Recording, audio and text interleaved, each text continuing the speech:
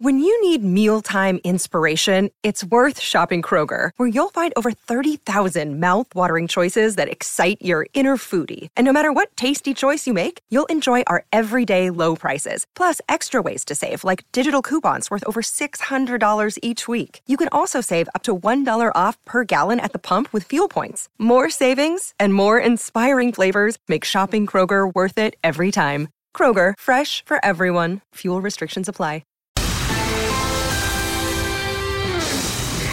Hello and welcome into the latest edition of ESPN FC. Kay Murray, Ali Moreno and Chaka Hislop here in the studio, looking back on a big day for Real Madrid and Atleti, meeting in the quarterfinals of the Copa del Rey. Well, it went to extra time. We should have known that, because anytime these two sides face in a knockout game like this, it usually does go to extra time.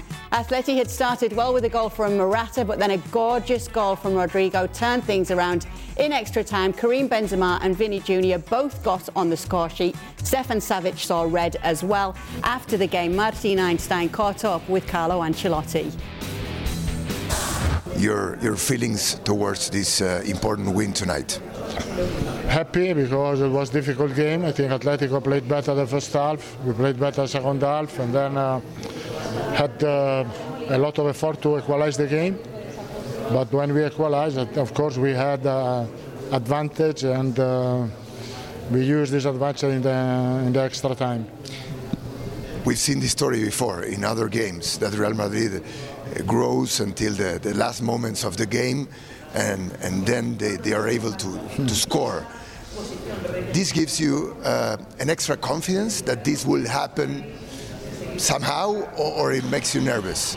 No, I think for me it's difficult to understand how we are so bad. We were so bad in the first half and so good in the second half. It's difficult to say. It's true that we arranged something, but it's above all is not only the strategy of the game, it's also the mental aspect, that mentally this team is really strong. Do you think it might be overconfident, the team, that in a situation that is very close to the limit, you can react? Yeah, I think we would like to act, not to react, because not always react is a good sign. We want to act. It's true that the last 2 or 3 games against Villarreal, overall in this competition, against Villarreal, again against Atletico, we were down and we reacted so well, but so we have to be focused to act well at the beginning. Carlo, I would like to stop for a minute in Rodrigo's goal, because it was something really special, and I asked Rodrigo, can you remember what happened in the game? It was so fast. He's a player that uses a lot of instinct when he plays, right? Yeah, he has this kind of ability to keep fantastic coordination, also in small spaces, and he scored a fantastic goal, as he used to do in this kind of situation. Let's talk a little bit about that overconfidence remark there from Martin Einstein. Do you think that is what it comes to with Real Madrid, or do you think it happens to them so many times they think, okay, we're always going to be okay? Well, there's a sense of self-belief and confidence that regardless of what the situation is in the game, you always have a chance to come back. But I don't think you want to be in this position all the time.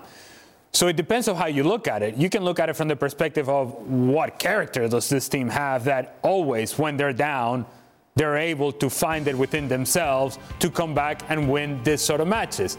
The other way to look at it is, hey guys, we don't need to be in this position. We don't need to be trailing. We don't need to find extra level of stress in order for us to be fully engaged in the match. And yet it is a story of the personality of this group.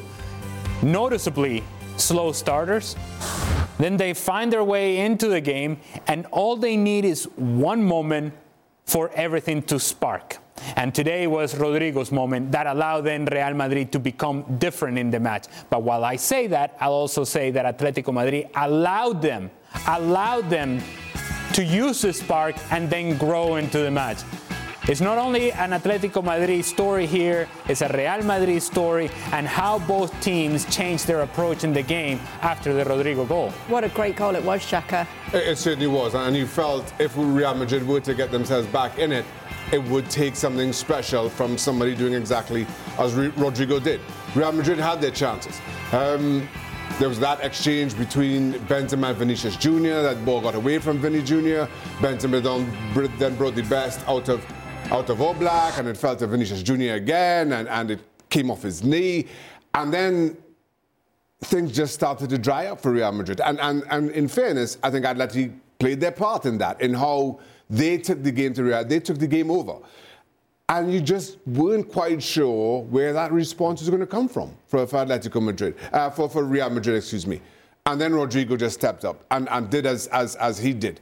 And it's great to hear Carlo Ancelotti speaking about Rodrigo, about his natural instincts, when a week ago he was being asked very different questions about Rodrigo. And it speaks to, I said then, that just when I thought I couldn't love Carlo Ancelotti more, I absolutely adored how he handled that situation. And it shows, again, how good a manager he is, how good a man manager he is, because right on the heels of that, Rodrigo produces this. Yeah, obviously Rodrigo had been taken off and he'd not saluted Carlo Ancelotti. Carlo Ancelotti called him out there and then. Rodrigo soon apologised right afterwards, but this is a perfect response from the player, surely. And a perfect response from the manager. That, look, we've had our moment, right? You were pitching a fit. I didn't like it. I told you about it, and now it's over. And now I'm going to trust you again in a moment in which we need an impact, a game-changing play. I'm going to put you out there to provide that for this team. And Rodrigo did that today, as he has now seemingly for the better part of a whole year. When you think about the run of Champions League by Real Madrid, how many important goals is Rodrigo scoring in that run? So you know he has that in his game, and that's why you put him out there.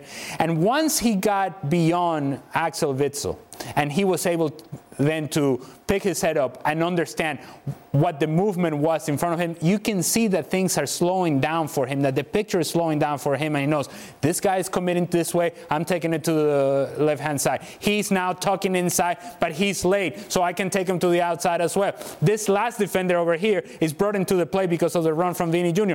I can take him to the outside because his momentum is taking over this way. And now, and this is the key moment, and now I can finish.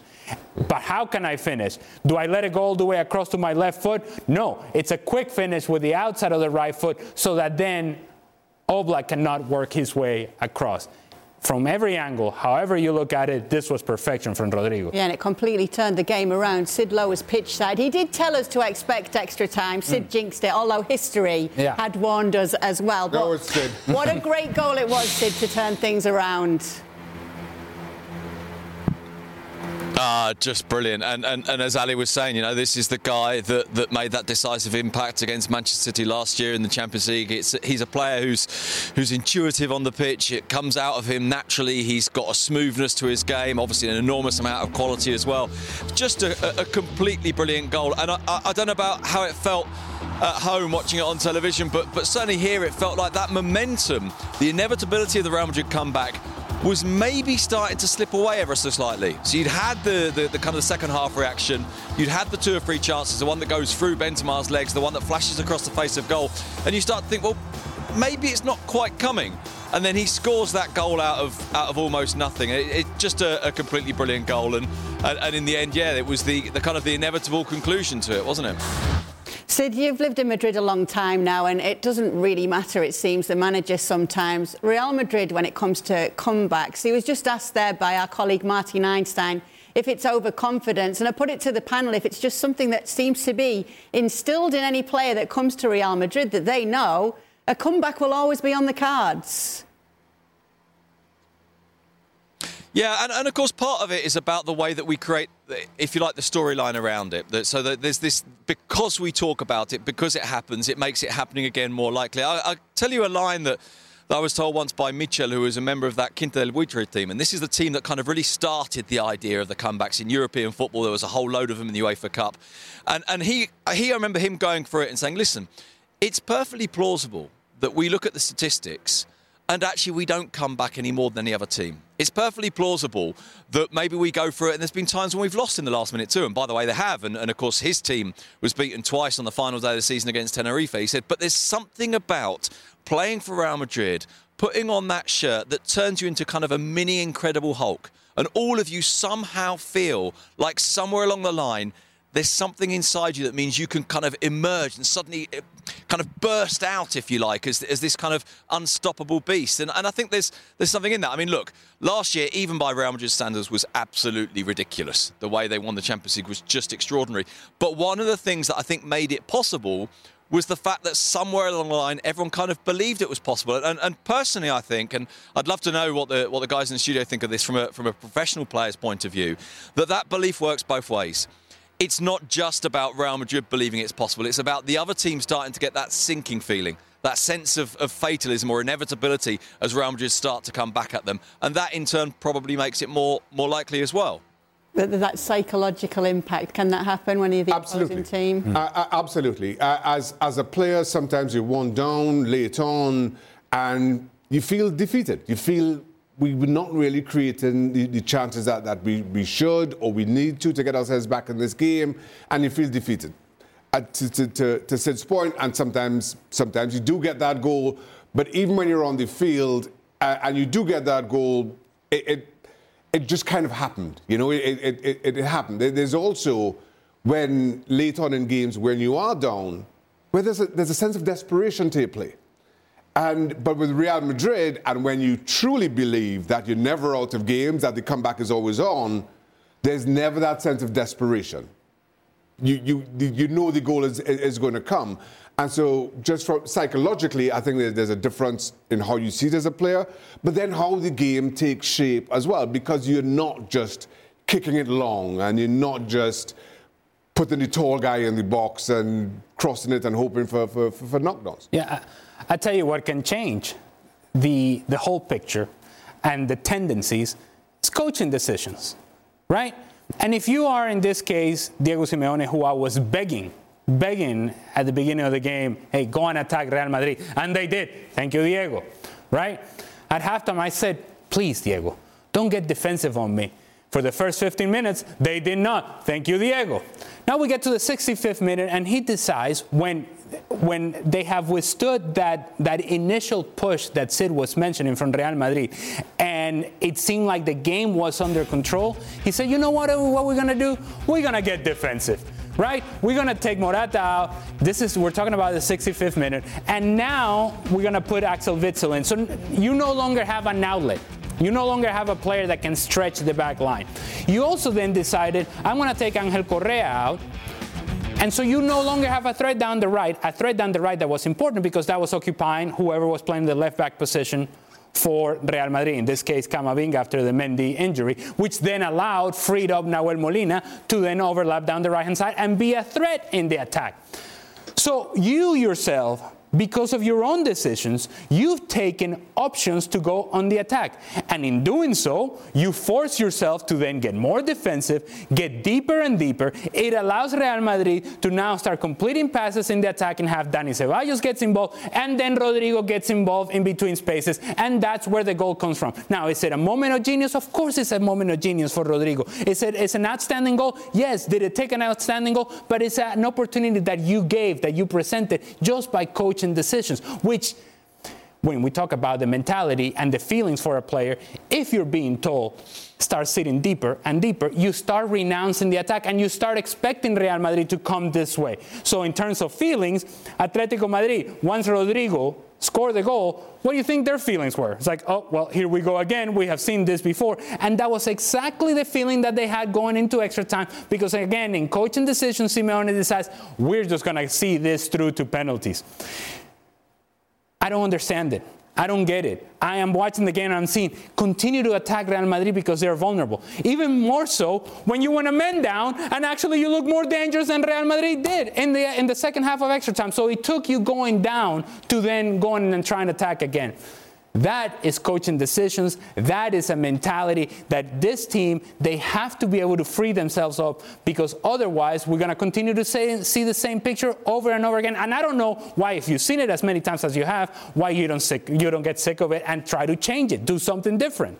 On the morning of the game, La Liga, Real Madrid and Atleti had to condemn an incident that had occurred where on a bridge close by to Real Madrid's training ground, a doll wearing a Vinicius Junior shirt had been hung with a big sign saying Madrid hates Real, which is linked to a small group of Atleti fans.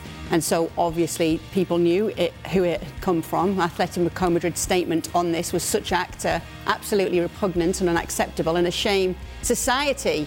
Our condemnation of any act that attacks the dignity of people or institutions is absolute without exception.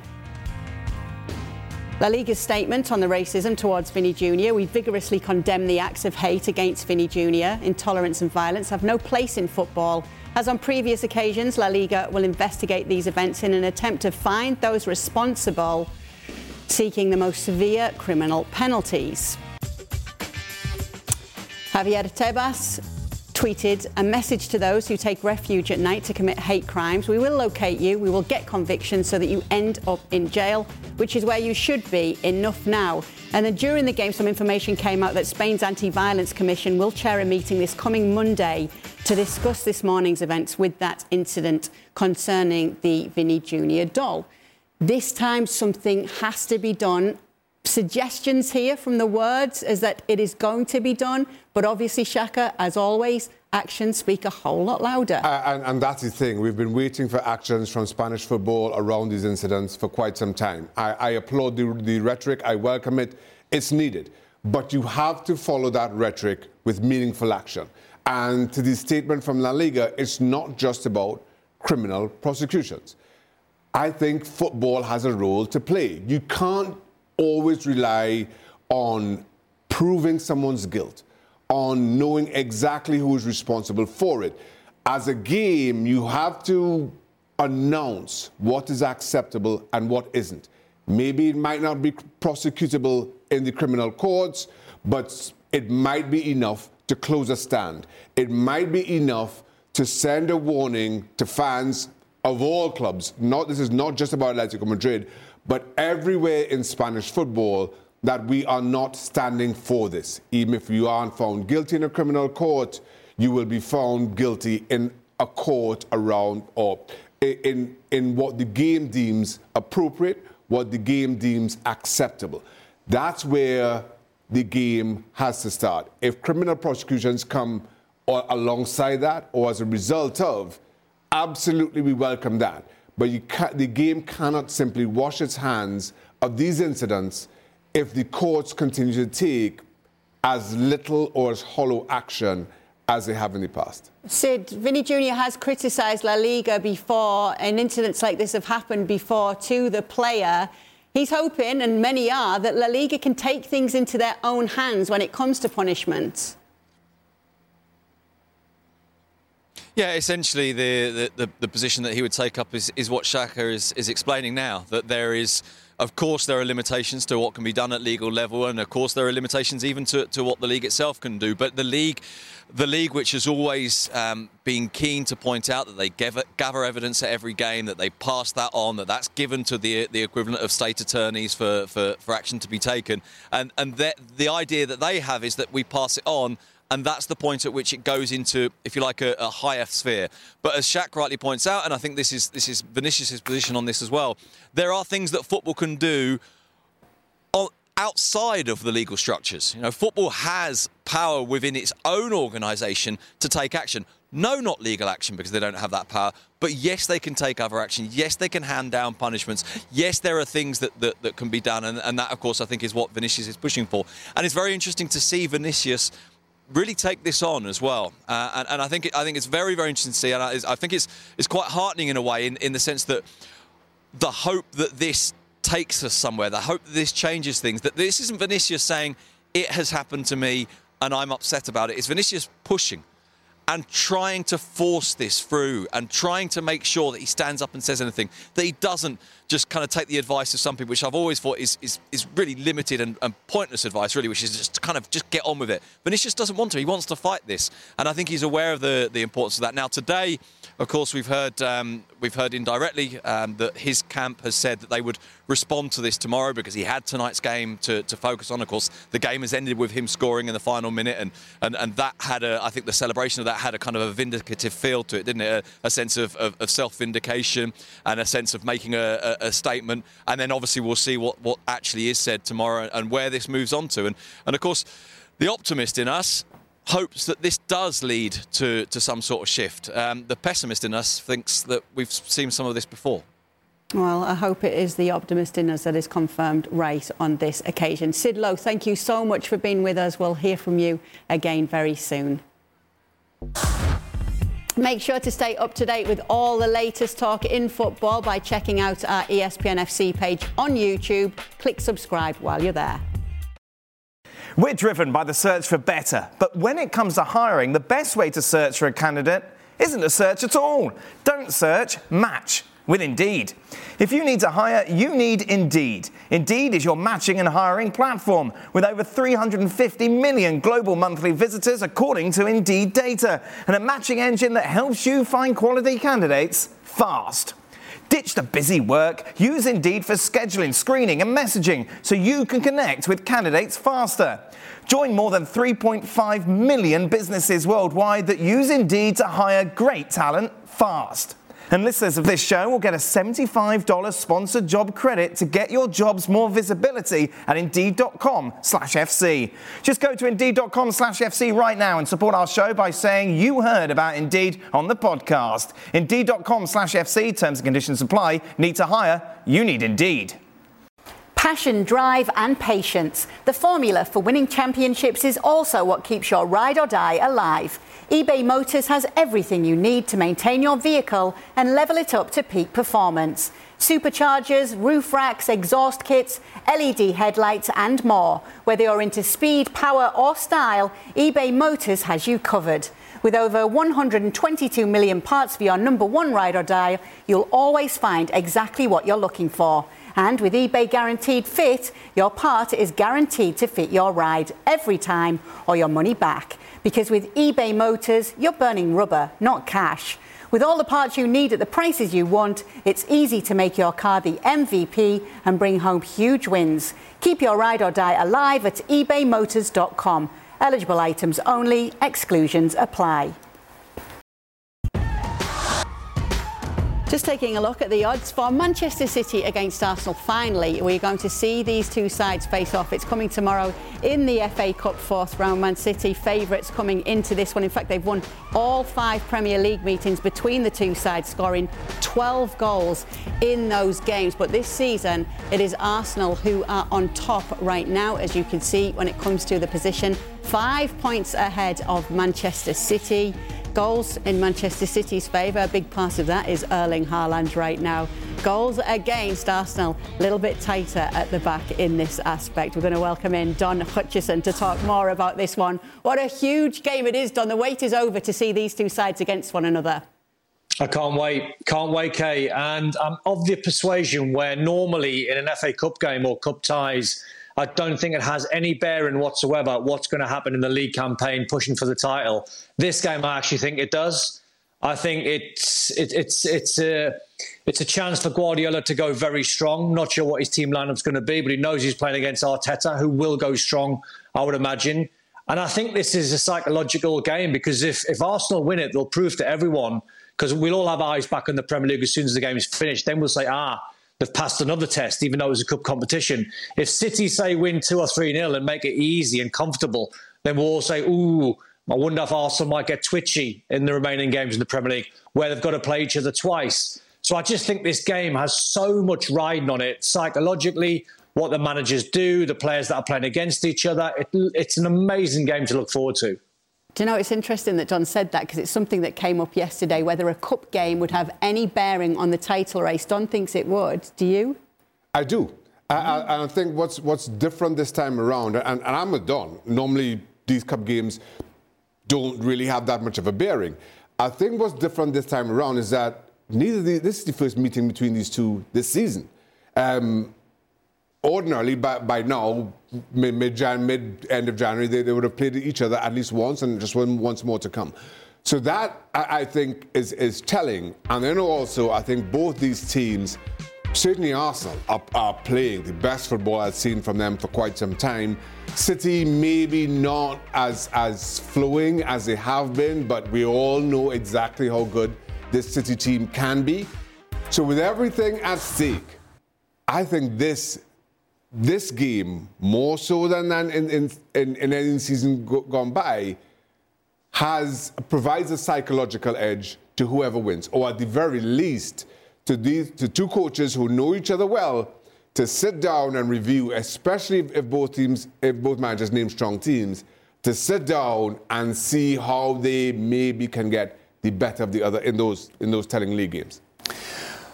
Well, it's if indeed it has an impact, it'll be a subjective one.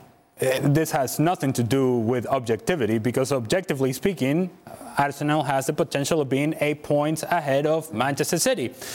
And that won't change whatever happens in tomorrow's game. So this comes down to feelings. You know how I am about feelings, Shaq. I'm a little worried about your feelings. Feelings, right? And how the players feeling. The only way that I think this has an impact on Arsenal, a negative impact on Arsenal, is that if they get destroyed by Manchester City, and that puts a doubt that hasn't been there. If they lose to Manchester City, it can happen. But if they get destroyed, it's a different story. I see an Arsenal team right now that couldn't care less about hurdles and passing tests. I see a team that is confident, that shows up to training, excited to be there, and knowing full well that if they play up to their standard, up to their abilities, they can beat anybody in the Premier League, regardless of whether this is a FA Cup, Premier League, whatever the competition may be.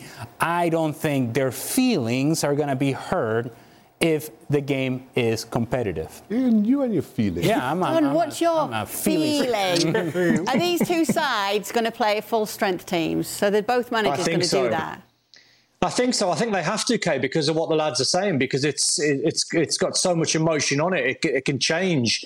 It can change everyone's feelings in terms of what the written press are going to say if Man City destroy them, and vice versa. By the way, if Arsenal turn up and wallop Man City, then everyone will go, "Oh wow, Arsenal are the real deal," which they are. But it depends on the score line. So I've got both managers being strong. I see Mahrez up against Zinchenko, could be a great battle. I see Thomas Partey up against Rodri, middle of the park, great battle. I think Erling Haaland would start as well. It depends on how Guardiola sees it. I was watching his press conference tonight, Kay, and he was unbelievably relaxed. He was really relaxed. He was really complimentary towards Mikel Arteta. He was saying when he's number two, he was saying he was always cheering the goals on when Guardiola turned round. He said Arteta was always fist pumping him and high-fiving him. And he said he turned around one day when Man City banged in a couple of goals, and he turned around to celebrate with Arteta, and Arteta done nothing. And Guardiola went, it's Arsenal. And he said, this guy loves Arsenal. So he was really complimentary. Pep was really relaxed. And I just think they have to go strong. I think if one manager doesn't go strong and they lose the game, it's one of them where you go, man, you've just lost a little edge. Even in the title race, you might have lost an edge, because everyone will be talking about whoever loses this game. Not so much the winners, it's whoever loses it. Where's the battle going to be won then, Don? Oh, you can pick anywhere, Kay. You can pick anywhere. Normally, as a central midfield player, I would be looking at Thomas Partey, who's having the season of his life, in my opinion, up against Rodri, who makes the game at times look very easy. The form man, I think, is Riyad Mahrez, who mentioned Erling Haaland, of course. So whether they can keep him quiet, but Mahrez up against Zinchenko, that should be amazing. But you can literally, wherever your eyes are drawn in this type of game, it's one of these games, if you're commentating on these games, they're easy. You just got all your notes in front of you, you throw them away, and you watch the game unfold right in front of your eyes, because there's going to be so many superstars on show. How do you expect the game to actually play out, Shaka, given what we've seen, especially from Arsenal in these recent wins?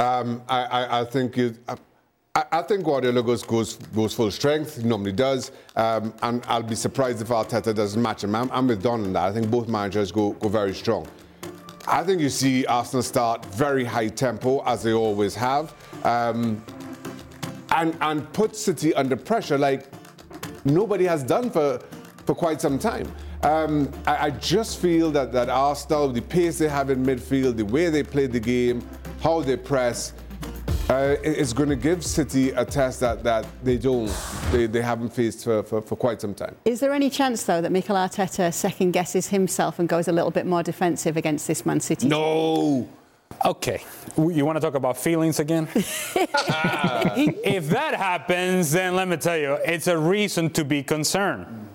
You don't change who you are at this point. You are leading the Premier League, right? Yes.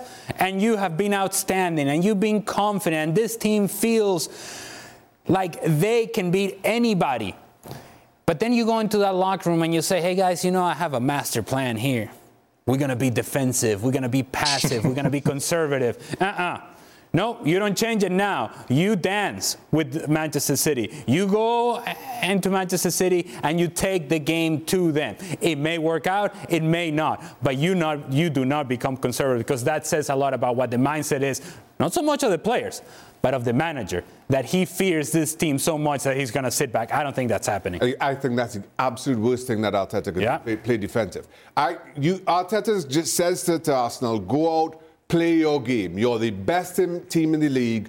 Go out there, show it. Even if you lose, you stick with that message, because nobody thinks, Sydney, I don't think Arsenal are going to go the rest of the season winning every single game between now and May. But what you have to do is prepare this team for when they do stumble, when they do lose, that the one thing that isn't dented is that self-belief. So go out and play. You're the best team. Even if you lose, you come back and say, well, we're still the best team in the league. We just had an off day today. But you don't ask them to change their spots. You are having, in these young players that are playing with such high level of confidence, it's almost as if you're reining them back. It's almost as if you're limiting them if you're asking them to defend deep. No, these guys want to get out and play. They want to go out and challenge players in the attacking half. They don't want to sit back.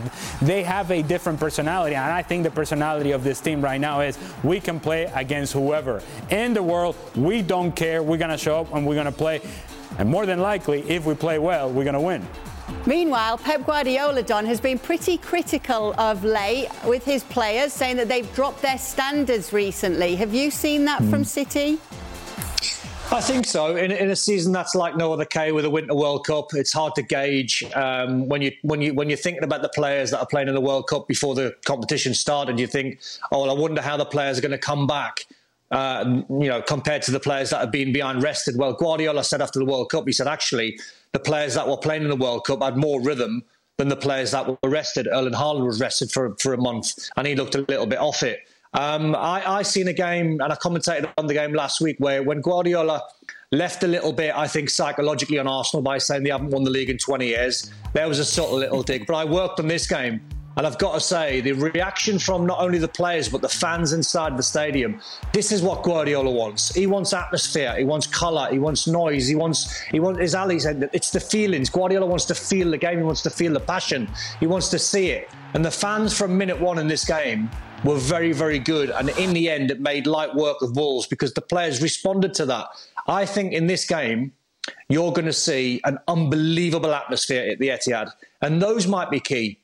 The fans might be key. If there's banners, if there's colour, there's chanting, there's noise, that'll put Arsenal on the back foot. But as the lad said, the worst thing Arteta could do is try and be defensive and ask Martinelli to be defensive and Saka to be defensive, because the young players in the dressing room would see a chink in, I think, Arteta's armoury if he turned around and went, oh, we're a little bit fearful of these today, let's go a little bit defensive. And that didn't work. Everyone would be talking about the style that he employed, so he can't do it. He's got to go for it. Potentially it could be a big game for Erling Haaland. What game isn't for Erling Haaland? The way he scores goals and breaks records. It's incredible just to sit back and witness this man at work and how he continues to rack up numbers in a way that nobody in the game has done before. Do you think Manchester City have a point to prove at all this season against this Arsenal side, Ali? I think that they just need to win the game. and they need to play well, and they need to play up to their abilities, which we haven't seen enough of regarding Manchester City.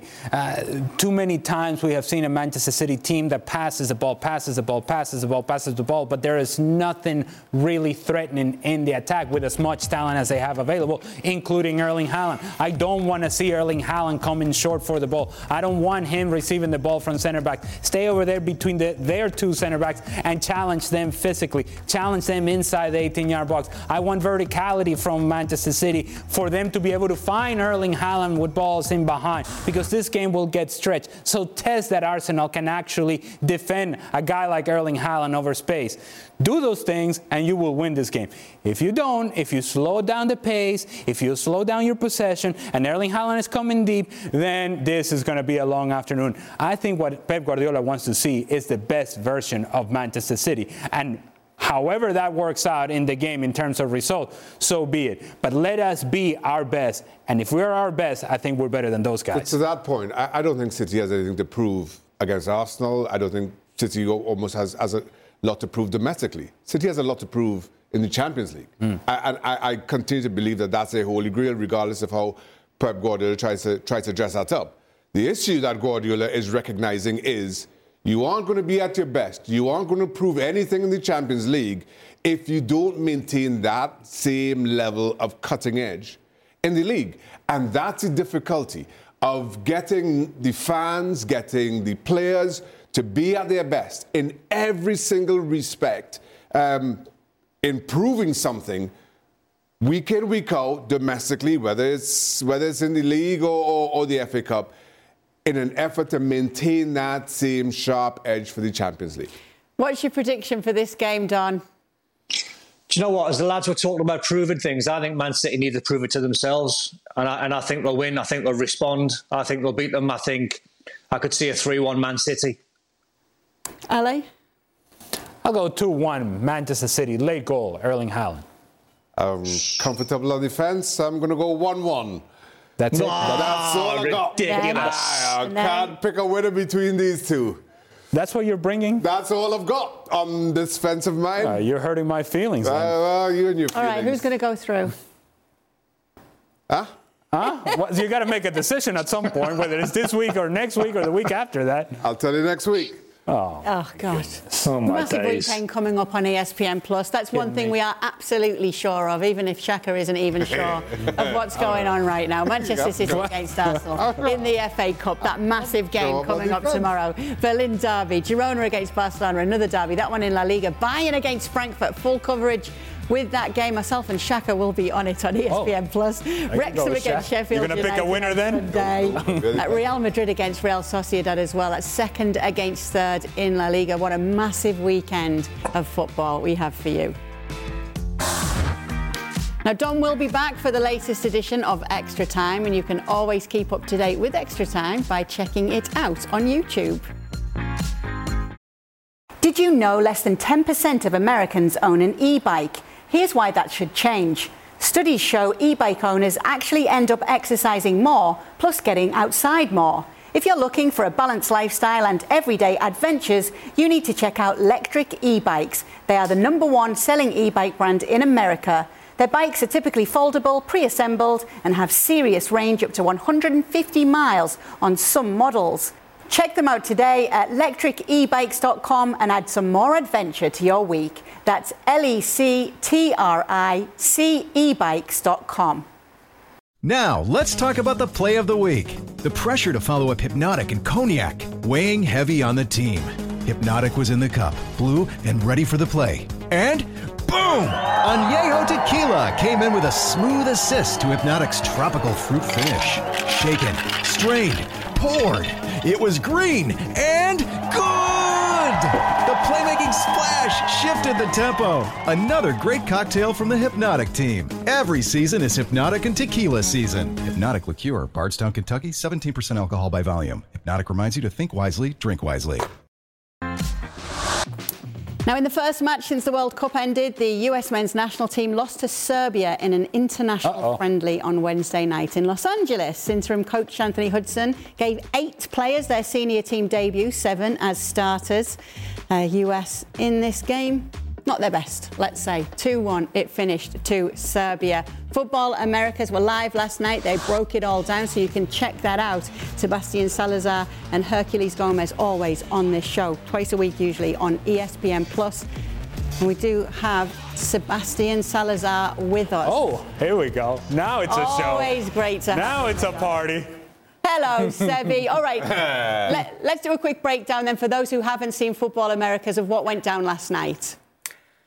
It wasn't a great performance, and it was a terrible result. We got to put into context. Serbia hardly brought a squad. They brought 17 guys, 14 play in the domestic league, 3 in MLS, so a far cry from the Serbian team that we saw at the World Cup. The asterisk here is that it is January camp, and as you mentioned, there was a lot of guys making their debuts, so you're not really worried about the collective so much. It's a little bit disappointing that Serbia were very deserving winners in this game. The U.S., I think, were the right loser. They were not the better team. That said, there were some uplifting individual performances, which is really what January camp is all about. Guys you haven't really seen at this level performing there before. Brandon Vasquez got a goal. We know the number 9 position is a huge position of need for the United States. Really good finish off a cross from Julian Gressel. I thought Cade Cowell was really good coming in there off the left wing. That's a very deep position for the U.S., but still, he's a very interesting player. And Gaga Slonina, the young goalie that just made the move to Chelsea, not really at fault on either of the 2 goals, and I thought did pretty well when he was tested. Alejandro Zendejas was the name that a lot of people were looking at, the Mexican-American. There's been kind of a tug of war between Mexico and the U.S. for his services. Right now, it looks like the U.S. is going to land him. He's in mid-season form. He got the full 90. Wasn't as dominant as I thought he would be, but there is a lot of excitement about Alejandro Zendejas and what he could bring, Kay, to the U.S. in the future, should he officially commit to the U.S. men's national team. More big news from the U.S. Soccer Federation, Sebi, and the fact that sporting director Ernie Stewart is the latest to depart. Is it just in disarray here right now? Yeah. It feels like a lot of overhaul for a team that supposedly reached all their goals, right? Qualified for the World Cup, got out of the group phase. I think we have to look at the context. This happens a few days after we find out that Brian McBride is not going to be coming back as the general manager. McBride, in a statement that he released today, says he's been thinking about another challenge as far back as last October. So that decision seems kind of independent. This one seems like it's motivated by other factors as well, specifically other opportunities. Ernie Stewart now going to go back to Europe. He's going to go back to PSV. Will he be the technical director? A very good job there at a very important club in the Eredivisie in Europe. So it's a great opportunity for Ernie Stewart. And I think really what this leaves is a clean slate and a lot of responsibility, Kay, for the president right now, Cindy Parlow-Cohen. Of course, Greg Berhalter still out of contract. She says that he is still in the running for the national team manager job. We are hearing the investigation by U.S. Soccer into Greg Berhalter will wrap in a couple weeks, so maybe we'll have an answer right around then. But for Cindy Parlow-Cohen, who came in after Berhalter, after Stewart, and after McBride, right? She was the vice president, but didn't officially take over until about halfway through 2020. This is her chance to really rebuild the structure, the sporting structure of the federation as she sees fit. Seems that there's been more fallout from the World Cup problems, though, Sebi, in the fact that Claudio Reyna is no longer the sporting director at Austin FC, but he's sticking around there in a different role. Is that right?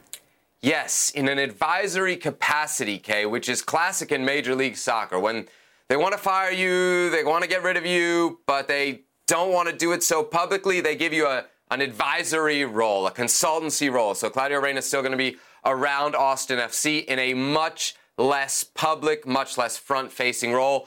It's really a shame for those at Austin FC because with Claudio Reyna in charge, they have built something very, very special. One of the best atmospheres in MLS, one of the best teams in Major League Soccer last year. They've had success in the international market as well. So a tough time there for Austin FC. They had really built this club through Claudio Reyna's great work, and he will no longer have that influential role with Austin FC. Truly one of the up-and-coming clubs in all of Major League Soccer. His son's been having a very influential role back in Bundesliga action, though, Sebi. I'm sure you guys have been keeping your eye on that, coming off the bench in the last 2 games and scoring. Yeah, is he due for a start or what? And 2 huge goals, right, as we look at the Bundesliga race. The value right there. Everybody, of course, is talking about the celebrations. He did it after the first goal. He also did it after the second goal here. You see it right there against Mainz. The Memphis Depay celebration. We, of course, remember what Greg Berhalter said at the World Cup. The United States Doesn't have any Memphis Depays. They don't got dudes scoring in Champions League. Well, somehow I think there's a connection there when we see Gio Reyna do this. Nice, gotta love it. Sebi, thanks so much for being with us. If you haven't done, make sure to go and check out the latest Football Americas. There's a lot more talk like this over there. 10 seconds on the clock. How many things can you name that are always growing? Your relationships, your skills, your customer base. How about businesses on Shopify? Shopify is the global commerce platform that helps you sell at every stage of your business. From the launch your online shop stage, to the first real-life store stage, all the way to the did we just hit a million orders stage. Shopify's there to help you grow. Sign up for a $1 per month trial period at shopify.com/network, all lowercase. Go to shopify.com/network now to grow your business, no matter what stage you're in. Shopify.com/network. Enjoy all your favorite sports like never before at BetMGM. Sign up using code FIRSTTAKE and receive up to $1,500 back in bonus bets if you don't win your first bet. When you register with BetMGM, you'll get instant access to a variety of parlay selection features, live betting options, and the best daily promotions in the business. And with BetMGM at your fingertips, every play and every game matter more than ever. BetMGM and GameSense remind you to gamble responsibly. See BetMGM.com for terms. This U.S. promotional offer not available in D.C., Mississippi, North Carolina, New York, Nevada, Ontario, or Puerto Rico. Gambling problem? Call 1-800-GAMBLER in the U.S. Call 877-8-HOPE-NY or text HOPE-NY 467-369 for New York. Call 1-800-NEXT-STEP in Arizona. For Massachusetts, 1-800-327-5050. For Iowa, 1-800-BETS-OFF. For Puerto Rico, 1-800-981-0023. For West Virginia, visit 1-800-GAMBLER.net. First bet offer for new customers only. Subject to eligibility requirements. Rewards are non-withdrawable bonus bets that expire in 7 days. In partnership with Kansas Crossing Casino and Hotel. Well, that's going to do it for the latest edition of the show, but Don Hutchison is going to be back because these guys are going to be answering your questions on Extra Time. Stick around. No power rankings? Nah. No power rankings. Not this week? Nah. Giving up on that. You're too busy? He's on the fence with everything. See you in a minute.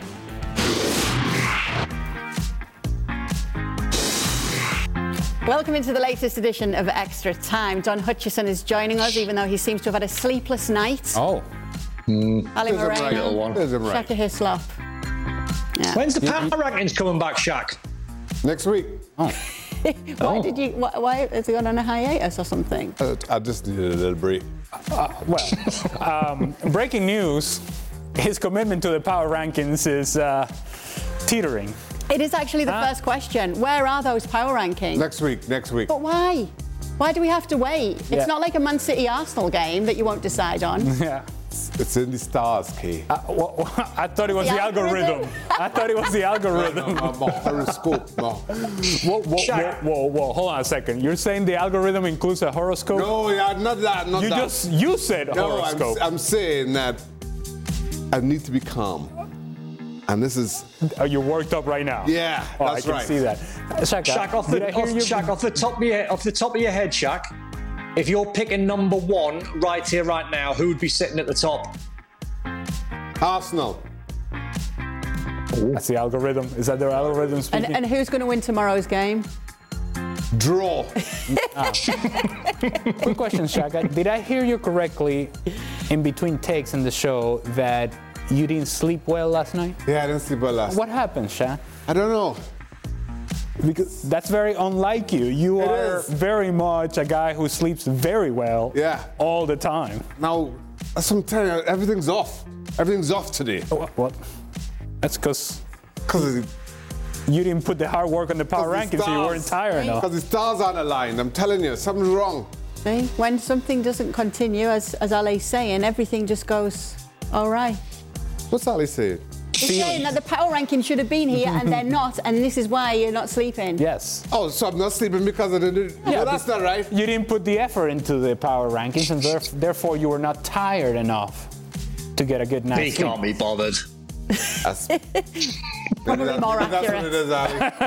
For Don, I'm trying to give you an excuse, Jack. For Don, what would he like to see Newcastle finishing top? What would he like to see Newcastle finishing top 4 or Everton escape relegation? You can only choose one. I know which one he's going to go for. That's vile. That's a vile question. Yes, Do you know what? Just to save the Blues, I'm going to have to say Everton to stave off relegation because Newcastle will have the chance next year. Didn't I hear Don last week say that Arsenal was going to have some issues with Everton? Yeah. Did I hear that correctly? Yeah, you did. Yeah. Well, even more so now, Ali. Even more so now that Everton might have a new manager. So that's even trickier for Arsenal going to Goodison. Oh. Who you had in the Arsenal? Hang on, there's a question coming. Oh, well, all right. Okay. That's still to come on extra time. Before we get to that question, whoever Don says, put all your money on the other one. Yep. We have learned. I don't know what the question is. I don't even know who's on the short list. But if Don said, go elsewhere. Quickly. That's all I have to say. Given Don's love of Serie A, I have to ask him this next one first. Napoli against Arsenal in a one-off game, neutral venue, playing at their best. Who's your money on? Ooh. Napoli. All right. Napoli. Arsenal. Arsenal win it. Arsenal. Nah, so you're just putting your sort of obvious heads on. Lobotka in the middle of the park is one of the best central midfield players out there in Europe. Kvaratskhelia has been the find of the century because he's just outrageous. And Osimhen, you'd build a side round. He's a one-man wrecking machine. Kim at the back's been a great signing from Fenerbahce. I would have Napoli to go 2-0 up inside the first 20 minutes. Arsenal to show reaction, come back to 2-1, then 3-1 Napoli, 3-2 would finish 4-3 Napoli. Don, one quick question. You mentioned Osimhen, who you are very high on. Yeah, love him. But yet, when it comes to Manchester United and potentially having a striker, you would go for? Harry Kane. Oh, I see. Not Osimhen then.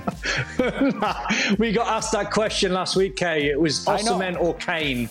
And my love of Osimhen, I got sucked into the 50-50. And I just said Harry Kane just because there's no baggage. He doesn't have to acclimatise. It's 30 should have been goals. smarter and just said you didn't want the wrath of the Napoli fans, so you didn't want to take him away from Napoli. I was being honest. I'm not like Shaq, eh? I'm honest. I just call it how I see it. I don't sit on Shaq's fence. It's aggressive. Oh, yeah, that's unnecessarily so. Passive aggressive. Quietly. Feel a little bit attacked there. Yeah, I do. A little bit hurt. Love you, Shaq. You do right. Oh, I love you too. I'm sure you're going to sleep well tonight, Shaq. So Shaka had this question, so does Shane Anderson. So Don, who would the boys hire as the Everton manager if it was up to them? I would pick Dyche. I would pick Sean Dyche. Do you know that Marcelo Bielsa's never took a job halfway through a season in his entire career? And I just think the chaos in Everton this season, I think you'd be adding more fuel to the fire. There'd be more chaos. It'd be amazing for like the neutral going and seeing Bielsa go in and playing murder ball at Everton with some unfit players. I think Seamus Coleman's sitting there going, please don't be Marcelo Bielsa. I think Calvert-Lewin's gone, please don't be Bielsa. Maybe it's what they need, but I just think it's Sean Dyche. I think the simple appointment is Sean Dyche. He knows exactly what he's doing. It might not be pretty, but I think it's Sean Dyche. And also, you feel with Bielsa that he's going to go and look right into that club if it's got everything that he wants to manage. And I don't think there are many that want to take this job on at the moment. No, so it may just be by default that it is Sean Dyche. It may not even be a choice of Bielsa and Sean Dyche. I do agree with Don in that part of what makes Bielsa a genius, if you so want to call him that, is that he plays this sort of style where there is very little structure and everybody goes in all sorts of different directions and everybody's running around like crazy. That's the last thing that Everton needs right now. They need structure. They need consistency. They don't need to guess where they need to be. They need to have certainty as to where they're supposed to be on the field. How do we close down spaces, win games 1-0, and get enough points to survive? That's it. And there you go. Does that answer the question that you had earlier, Shaka? No. Well, yeah, it does. Okay. I'm agreeing with Don. So that's a problem. He's not feeling it tonight, Kay, is he? I'm questioning myself because He's not feeling it tonight, is he? Keeping the peace. All right? You're not feeling the show tonight, Shaq. No, I'm going to be tossing to and thinking, No, I don't think so, Shaq. I agree with Don. Shaq. First of all, I don't believe you that you did not sleep well. I didn't sleep well. So what's not sleeping well? So you slept 8 hours. That's it? About 7 hours and 45 minutes. Well, there you go. See? Certainly not enough, Shaq. That's not enough. Shaq, are you a side sleeper, a front sleeper, a back sleeper? Oh, he's a sleeper, period. Yeah. But front sleeper generally, Right. okay? Since you ask. It's a good choice. For Shaka, Ale loves Pedri and Don loves Osimhen. Is there a singular player that you are over the moon for that's playing right now? Nah. I got It's too much thinking, isn't it? Yeah, that's a lot. The producer just said someone in my ear who every time we bring him up, you've always been defending him and you're always happy when he's doing so well, and that's Bukayo Saka. Oh, yeah. I like Bukayo Saka. I like Marcus Rashford. Especially because of what they endured post-Euros and how they responded. And Bukayo Saka in particular, I think, has been a poster boy for so much. For Don, do you think Jesse Marsch will get himself in hot water signing another American and turning Leeds into Team America?